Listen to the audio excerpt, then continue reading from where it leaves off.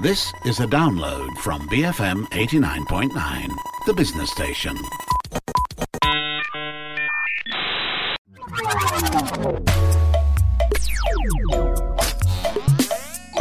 Hi, I'm Hanif Baharuddin and this is GG Well Played, the show that talks about all things video games. In this episode, we're going to look at the International, Dota 2's highly prestigious tournament organized by Valve and how far it has grown 10 years on. But before that, here's a recap of some of the biggest news in the world of gaming with Ali Johan and Neil Ting. Thank you, Hanif. Here are some news for this week. Activision Blizzard has revealed the new name for the Overwatch character that was based on a former employee, and that person was exposed to be involved in a culture of harassment and abuse at the company. So Activision Blizzard decided to give a new name to that specific character. It's kind of like a cowboy-like character, formerly known as Jesse McCree, and the character will be now known as Cole Cassidy.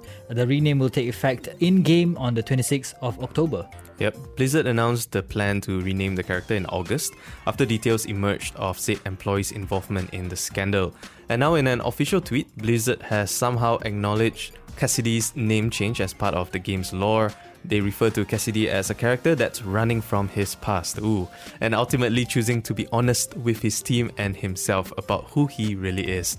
This is part of a new exercise by Blizzard, who said that they will move away from naming in-game characters based on real employees. Oh, nice. I mean, it's a novel idea, but once things like this go wrong, then you have to take the necessary measures. Big ups to the company. The investigations and the fallout from the lawsuit by California Department of Fair Employment and Housing still continue for the company, and we'll bring you more updates when they come. And up next, CD Projekt has announced the acquisition of the Molasses Flood, a studio known for games such as The Flame in the Flood and Drake Hollow. The studio will be working on one of CD Projekt's IPs, but will remain independent and not merge with any existing teams in CD Projekt. It's not clear which franchise they'll be working on, whether The Witcher or Cyberpunk 2077, but CD Projekt did say that it's an ambitious project and that the details will be revealed later. The Polish company also said that the acquisition of the Molasses Flood was down to their technological insight and experience, praising the company for their eye for quality as well. Studio head for the Molasses Flood, Forrest Dowling, said that it was an incredible opportunity to be part of CD Projekt Group and that this acquisition will allow the team to reach a much wider audience. Let's wait and see how things will pan out for the studio in the future.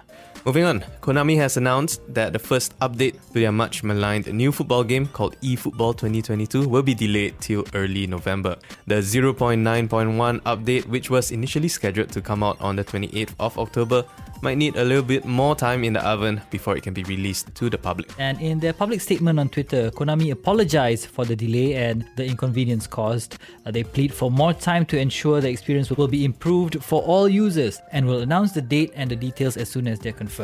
Of course, the game's shambolic performance since it was released was well documented, and while Konami has pleaded for, giving them more time to fix things and stuff, the question is, will they really be able to do it, considering that they did spend 2 years on developing this new game? We'll see. Though at this rate, we're willing to give them a bit more time to work those kinks out.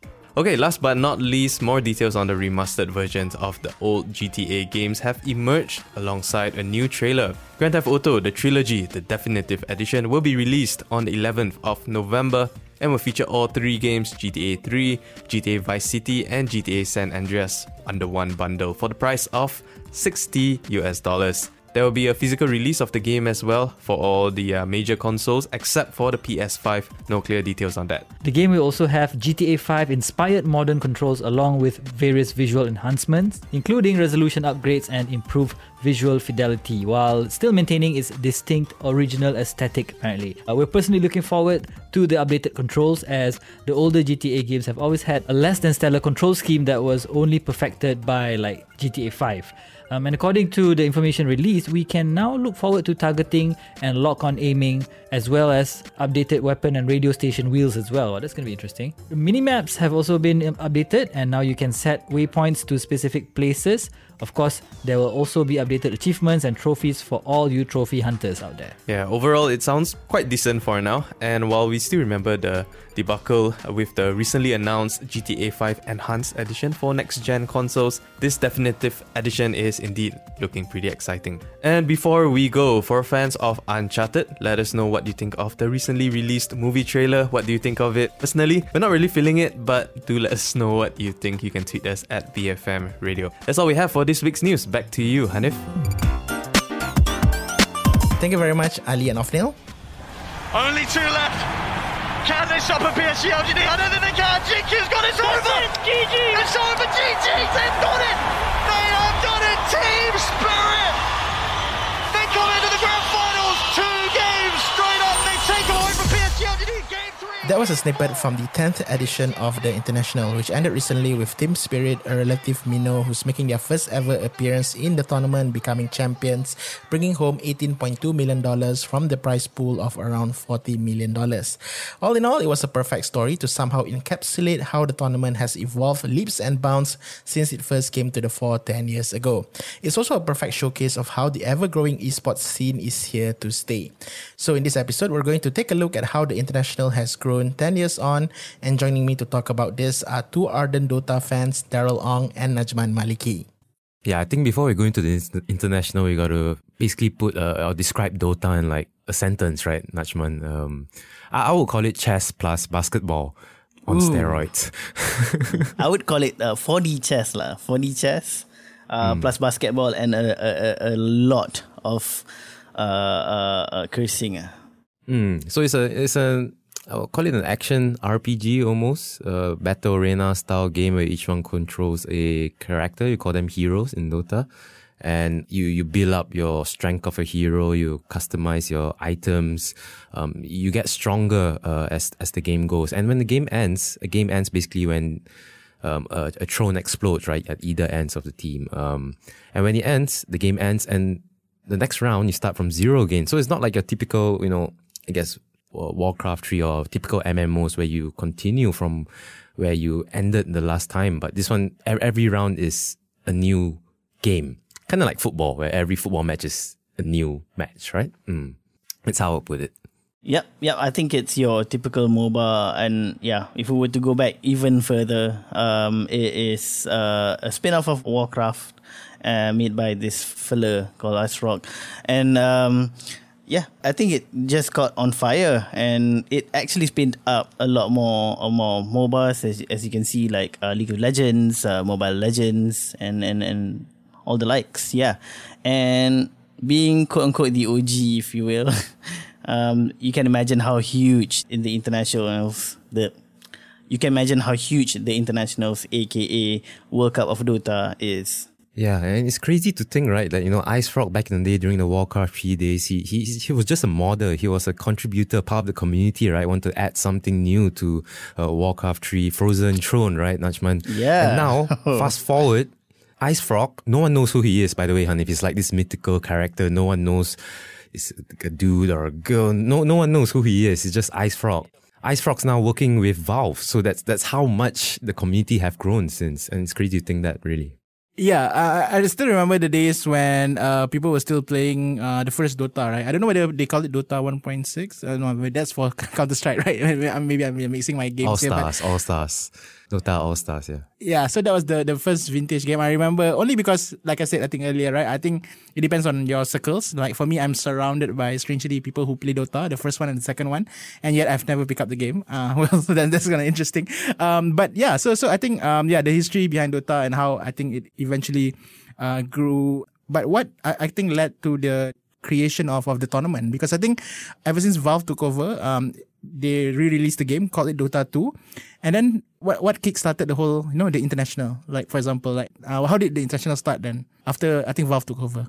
Yeah, it started, I would say, when basically people started to get competitive, right? Like any other esports, it wasn't even considered an esport back then. But it was just like your team versus my team. And then people just got, I would say, not even regional, I would say, like, do like district matches and like probably even slightly bigger, maybe a small group of people get some sponsors and just do small competitions among themselves. And then it got bigger and bigger. And then we got our regional campaigns, if you will, like our regional leagues. They're called the majors, right? And where would all these majors major leagues go, right? I mean, if you think about it, we have the Southeast Asian major, we've got the European major, we've got the Chinese major. All the majors kind of like funnel down to one main spot lah, which is the internationals lah. Because you have your regional majors, so if you pile them all up, then you get your internationals lah. Yeah, so the majors are like qualification stages to the international. The international is typically a season closer, if you will, of a Dota season. But bringing it back to, before even TI1, and to answer your question, Hanif, esports was already strong back then. You had things like StarCraft, which was huge, especially in South Korea and stuff like that, right? And, when Valve announced TI1, it was a pretty small event. It was held at Gamescom. It wasn't even an event of its own. It was part of a gaming exhibition in Seattle or Vegas. I can't remember now. But what I guess drew a lot of people's attention to this TI1, the first ever edition, was the prize pool, right, Najman? Yeah. I mean, back then, StarCraft, the highest you would go, probably 200k USD prize pool, 250k. Dota announced a 1.8 million prize pool, and even established teams of Dota 1 back then were skeptical, and many didn't join TI1 because they thought it was a scam. Yeah, they actually did it in Valve's office actually. Correct. Oh, Valve's office, really? Oh, yeah, okay. one of the like not even their HQ lah. It's like one of their satellite offices. Yeah, so to answer your question, I think money talks, right? So 1.8 million blew the, and back then, when people heard of 200k StarCraft tournaments, they go, wow, playing games can bring you money. Imagine what 1.8k can do, 1.8 million can do, right? And this was in around, I think, 2011, I said 2010. 2010, right? So, but the concept of the prize itself is also pretty interesting in that sense, right? Because I think they use the prize pool system as opposed to like the usual, sponsorship and money being rewarded from the organizer, right? So perhaps explain a bit about that, because I think if I'm not mistaken, it also involves the pool comes from not just, I guess, random people, but also gamers themselves, right? Yeah, so I think that's one of the things that Valve wanted to try and do to kind of, especially I guess, get more buy-ins from advertisers as well, right? So when you're talking to like advertisers, say, hey Red Bull, do you want to sponsor my event? They'll be like, who you? I don't know you, right? So Valve wanted to really show that they've got supports from all over the world, because there's people like myself and Daryl and a few others in the office back then who are really into the internationals. But I mean, we can't, quote unquote, be there in like Seattle or whatever. So they wanted to show that these people actually care about the internationals. So what they did was they promised for every 25% of the sale that they made to purchase the compendium, like a e-ticket back then, they will donate that money, or rather they will give that money towards the prize pool, right? So the compendium was $10. I remembered that $10 that I purchased back then, and then $2.50, $2.50 goes into the prize pool, and you can actually see the prize pool growing, and it was crazy because you can actually literally see the support from players all over the world. Actually, just probably even viewers, because the prize pool grew from what Valve put in, which is about 1.8 million, to I believe was close to 3 towards the end. No. First in the first international. The first one, 1.8, right? So I think Valve put in slightly less than 1 million. Actually, I think back then they didn't have the compendium system yet. They're still trying things out. I think only during TI4. Then they started the whole Battle Pass system. So I'm not really sure about where the funds came from, probably from sponsors, the first 3 TIs. But I know since TI4, it's community driven. It's the community actually takes money out of your own pocket and put into the prize pool. Yeah. So like Nachman said, 25% of compendium. A compendium, if you don't know what it is kind of like a seasonal progression type. You unlock something in the game which lets you get skins the more you play and stuff like that lah, essentially in a nutshell. And you buy that and 25% goes into the prize pool. And if you look at it, this year's prize pool is about 40 plus million, right? And that's 25% of the sales, right? So imagine Valve is keeping that other 75% swimming in money, It's crazy to think. Yeah, but I think what Valve had done with this whole system is they really revolutionized how the community can contribute to the game as well, and the community can feel more connected to the game in this way, if you ask me. One more thing I would like to highlight is that Dota, maybe for some of you guys who are not aware, is a free game. Dota 2 is a free game. Yeah. You don't need to pay for it. And considering this is a free game, you can't be at the venue physically. You're at home, yeah?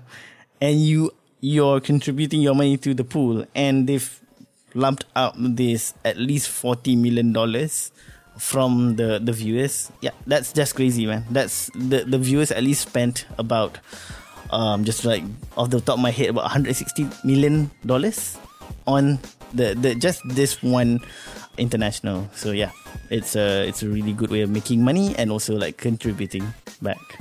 That was Najman Maliki, and he's joined by Daryl Ong, and together we've been talking about the international Dota 2's prestigious competition. We're going to make way for some messages. Stay tuned. This is GG Well Played on BFM 89.9.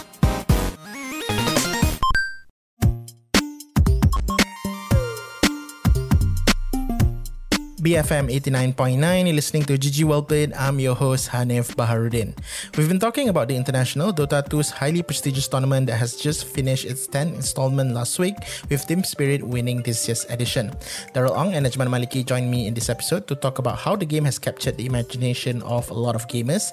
One interesting fact about the game is that it has been around for years now, and that longevity is pretty admirable. I'm quite also curious to know how the game has managed to still, I guess to a certain extent, still be around, considering that I think it has been, we're talking about how this year's the international was the 10th edition, right? Meaning that I think the game as a tournament has been around for 10 years, but the game itself has been around for much longer, right? And the fact that it still captures the audience attention, and I would like to say that it's still, you still have new players joining in on the fun as well. What is it that makes the game great? What is it that makes the whole, I guess, community great, to a certain extent, right? I mean, because the international is one part of what makes the Dota community so vibrant to a certain extent, right? So, yeah, from the international to even the community itself, what makes it so interesting and, dare I say it, maybe addictive to a certain extent? I would say what Jeremy Lin said a couple of years ago. Jeremy Lin, a basketball player, NBA basketball player, is an avid Dota guy as well. And a documentary had interviewed him and asked him this exact same question. And he goes, Dota is not a game. Dota is a lifestyle. And I think he's true to a certain extent, You're right. It's a game that, has survived many years, almost coming up to 2 decades now, and it's crazy to think that nothing much has changed about the game. It's almost the same thing, 5-on-5, destroy the ancient to win. But what they did is they released lots of patches, and whenever a patch comes out, there's always a buzz around the community. It's almost like changing up the game and almost like playing a new game, but also not really. I don't know. I now post TI, we're supposed to get a patch, so I'm pretty excited about that, and that exactly says it lah. I've been playing this game for so long, but I'm still so excited about a new patch that's coming. And I think that's something that Valve did really well, to take care of, the mechanics and to maintain the game, essentially. Yeah, and I would also even go the extra mile as to saying that one of the reasons why people are really into the game is because of the I would say minimum requirement that you need to go into the game, right?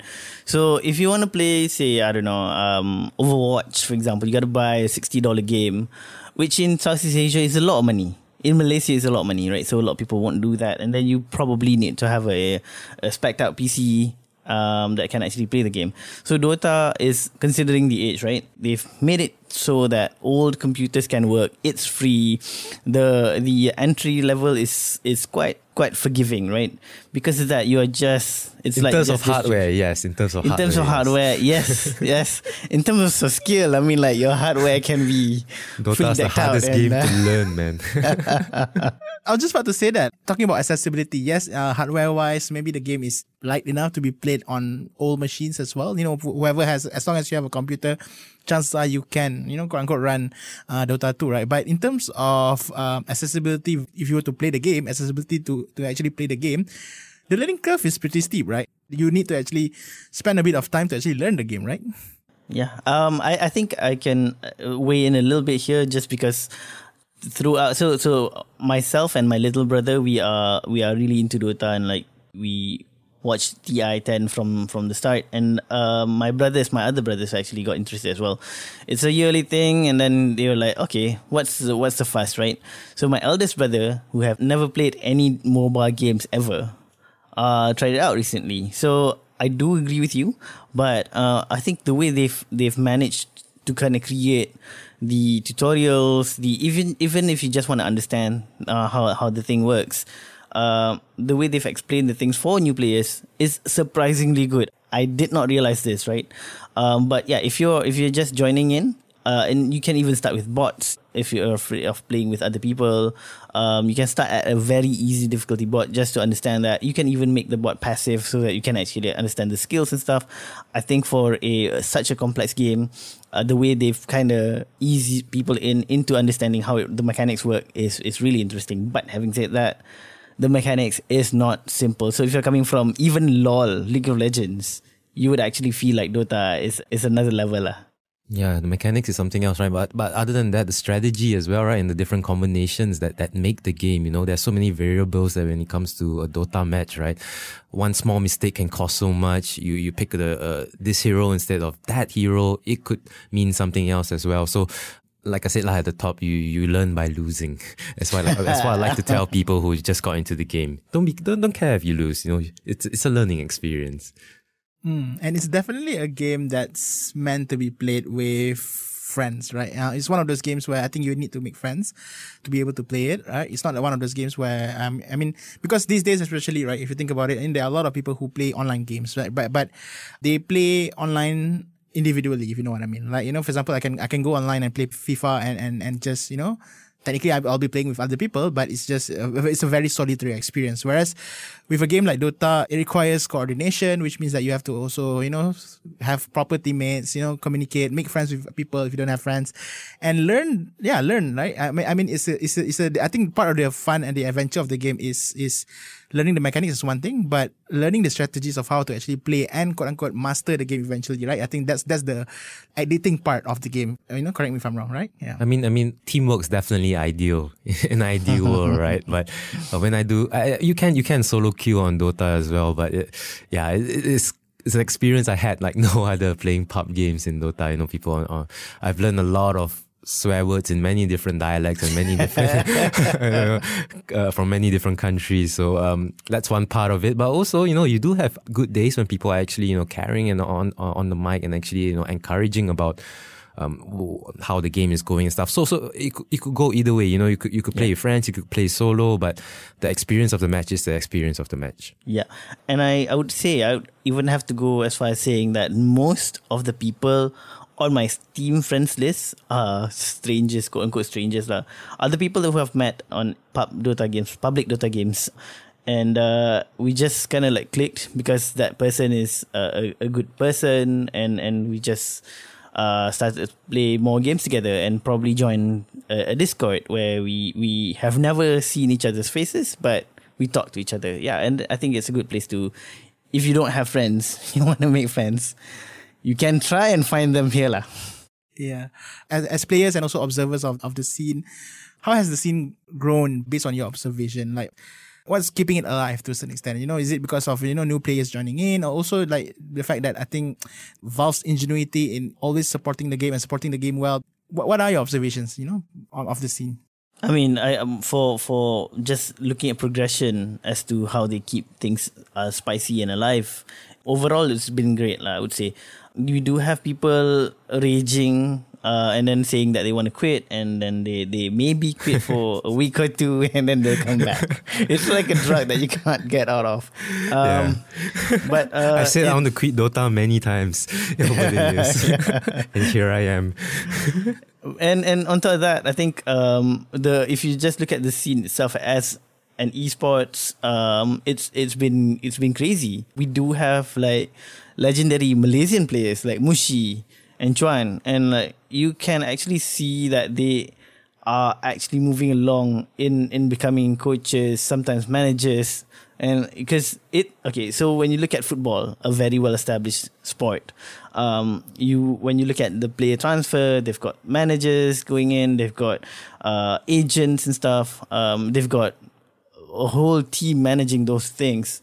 initially Dota started without any of those. And you can clearly see now that we are getting more and more of those people nowadays. And it's a really good, fast evolving thing that you can actually see track at least for the past 10, 15 years. And I think it's miraculous. Yeah, I think something has to be said also about the commercial interest, right? In the game, back in the day, it used to be just energy drinks, used to be apparel in terms of sponsors. And now, fast forward, you see guys like TeamViewer, you see guys like Mercedes, you see all these big players actually turning to esports, right? Not just Dota, turning to esports and saying, hey, this is a lucrative market for us. This is the type of the target audience that we want. Well, Mercedes, I'm not so sure about that, but yeah, I mean, what's keeping the game alive? I think money keeps the game alive, and it really helps that these big players are actually coming into the game, because at the end of the day, who benefits? Us, right? We get a better game, we get a better, more stable system, what have you. Yeah. Let's talk about the recently concluded tournament. We've heard the story of how the winner is actually, a team that's making their first ever appearance in the tournament, right? So maybe that's also part of the narrative of what makes the international as a tournament pretty, I guess, interesting, right? To a certain extent. So perhaps, maybe you can give us a bit of your, I guess, reaction to the whole tournament, considering that you guys have been watching it since the beginning, right? So share with us, what's your take on the international? Is it perhaps one of the best the internationals that you've witnessed? In terms of the Cinderella story, in terms of the romantic side of Dota, I would say yes. Along with TI4 Wings, I would say yes, this is one of the most exciting and unexpected tournaments, especially over the recent years, right? Well, OG TI8, no one expected them to win as well, and they got it. So that might be another one. But this tournament was great. It was awesome that it was in Romania, because I get to adjust my time zone. If it was in the US, then I'll probably still be recovering from my, lack of sleep. But it was a great tournament. We saw a solid meta, to be honest. I think around, I think this patch was really great, because I think I saw a stat that maybe 90% of the heroes in the pool were taken throughout the course of the tournament, right? Just 6 heroes were not. Yeah, that were left out, right? Throughout, yeah. So that shows the strength of the patch, Hanif, how IceRock had balanced the pre-TI patch. And going to this tournament, people expected to see fewer heroes. I'm going to put it out there. People expect to see the steady meta heroes, as what you call it. But yeah, I mean, we saw also some new strats at Dota this year. The Tiny Lycan was something new. I never saw that before. Magnus became the hero of the tournament. So yeah, lots of small storylines, but all in all, a solid watch and a great 2 weeks for me. Yeah, me too. I think it's always nice to see an underdog winning. It's like when Leicester City won the Premier League. Yeah, everyone felt like nice, and like, oh, you now know that an underdog team can actually win something huge. This is what we saw in the latest international, and I think we do see a lot of support actually from going towards like smaller regions like Southeast Asia. So we've got T1. A lot of people had support for T1 just because they're a Southeast Asian team and they actually progressed quite far. But yeah, I mean, in terms of drama, I would rank TI10 one of the top ones lah. That's great. And also, like, I think we were talking about this, I think, off air, about how maybe perhaps, with the success of Team Spirit, I don't know whether this kind of narrative, the Cinderella story, like you said, Daryl, is also used as an example to people who have ambitions of wanting to be esports players, right? Because I think these days, if you think about it, with the rise in popularity of esports, a lot of people are now considering esports as like an actual viable career path, right? To a certain extent. And I think, in seeing teams like Team Spirit winning these tournaments, I'm sure that it must trigger a lot of people out there about the possibility, of being successful, right? Of making it, quote unquote, right? So how good is the international as a platform to showcase the dream, quote unquote, the dream, right? You know what I mean? And what's the support system like in terms of budding esports players these days, if they would like to, embark on a serious career of actually doing this full time, right? Is the support system strong enough to allow for things like this to happen? Like, what's your take on this? I mean, let's put it this way, TI is the pinnacle and the highest level of competitive Dota 2, right? And for Team Spirit, out of 5 of them, 4 of them were at their first TI. So you can imagine that, that by itself is so inspiring, right? I'm past the age to, dream and to try anymore. For anything is possible in Dota, so... But yes, lots of eyes were on this tournament and lots of, young aspiring. I think the stigma of, kids shouldn't go into esports or video games as a career is slowly fading away with, like I said, this commercial interest, and it's getting shown on Astro, for example. I think the older generation is starting to realize and starting to, in a way, support this next generation of esports stars, I would say. Malaysia wise, I'm not sure what exactly the support system is. I think for a lot of the Malaysians, especially the ones that were at TI, they had, number one, you got to be up in the global leaderboards. You need to be one of the highest in terms of your, you call it MMR points, right? Or ELO points, which is like a leaderboard of like how good you are in the world. But also I think a bunch of them actually went to China, right? They started their trade in China first before actually returning and, joining a C team. Yeah. And I think in terms of going back to the support system, I don't believe it's solely on the government's responsibility to kind of support this. I think, as you can see, looking at the prize pool this round, it's also a commercially viable thing for a company to actually sponsor a team. So let's take Team Spirit, right? They do have a sponsor, but the sponsor is not as big as the opposing team that they fought, which is PSG, right? A very huge, well-known entity in sports. As you can see, they got support from such a giant. And I think if you were to superimpose that kind of idea onto any region, not just Malaysia in the world, you can actually say a proof that this is a commercially viable flow for anyone who wants to join the sports. And if you look into esports, technically speaking, looking at the stigma that we have, it's always this group of frail kids who never see sunlight, only play games every day, right? But no, you look at the players in TI. None of them look weak. None of them are not fit, because you actually need to be fit to be that active, right? So yeah, I think one other thing that we need to kind of like do more as a community as well is to kind of change our stigma and mindset when we look at esports. I learned one extra thing over TI10 is that I always see the players carrying water bottles in. I always thought that was water bottle for them to drink, but apparently it's like hot water, so that their arms are the blood in their arms are properly circulated, so that they can react faster when they click. So they always hold the water bottle right before the match, so that the arms are warm enough that they can actually properly perform. That's a lot like footballers going in and out of a match. So yeah.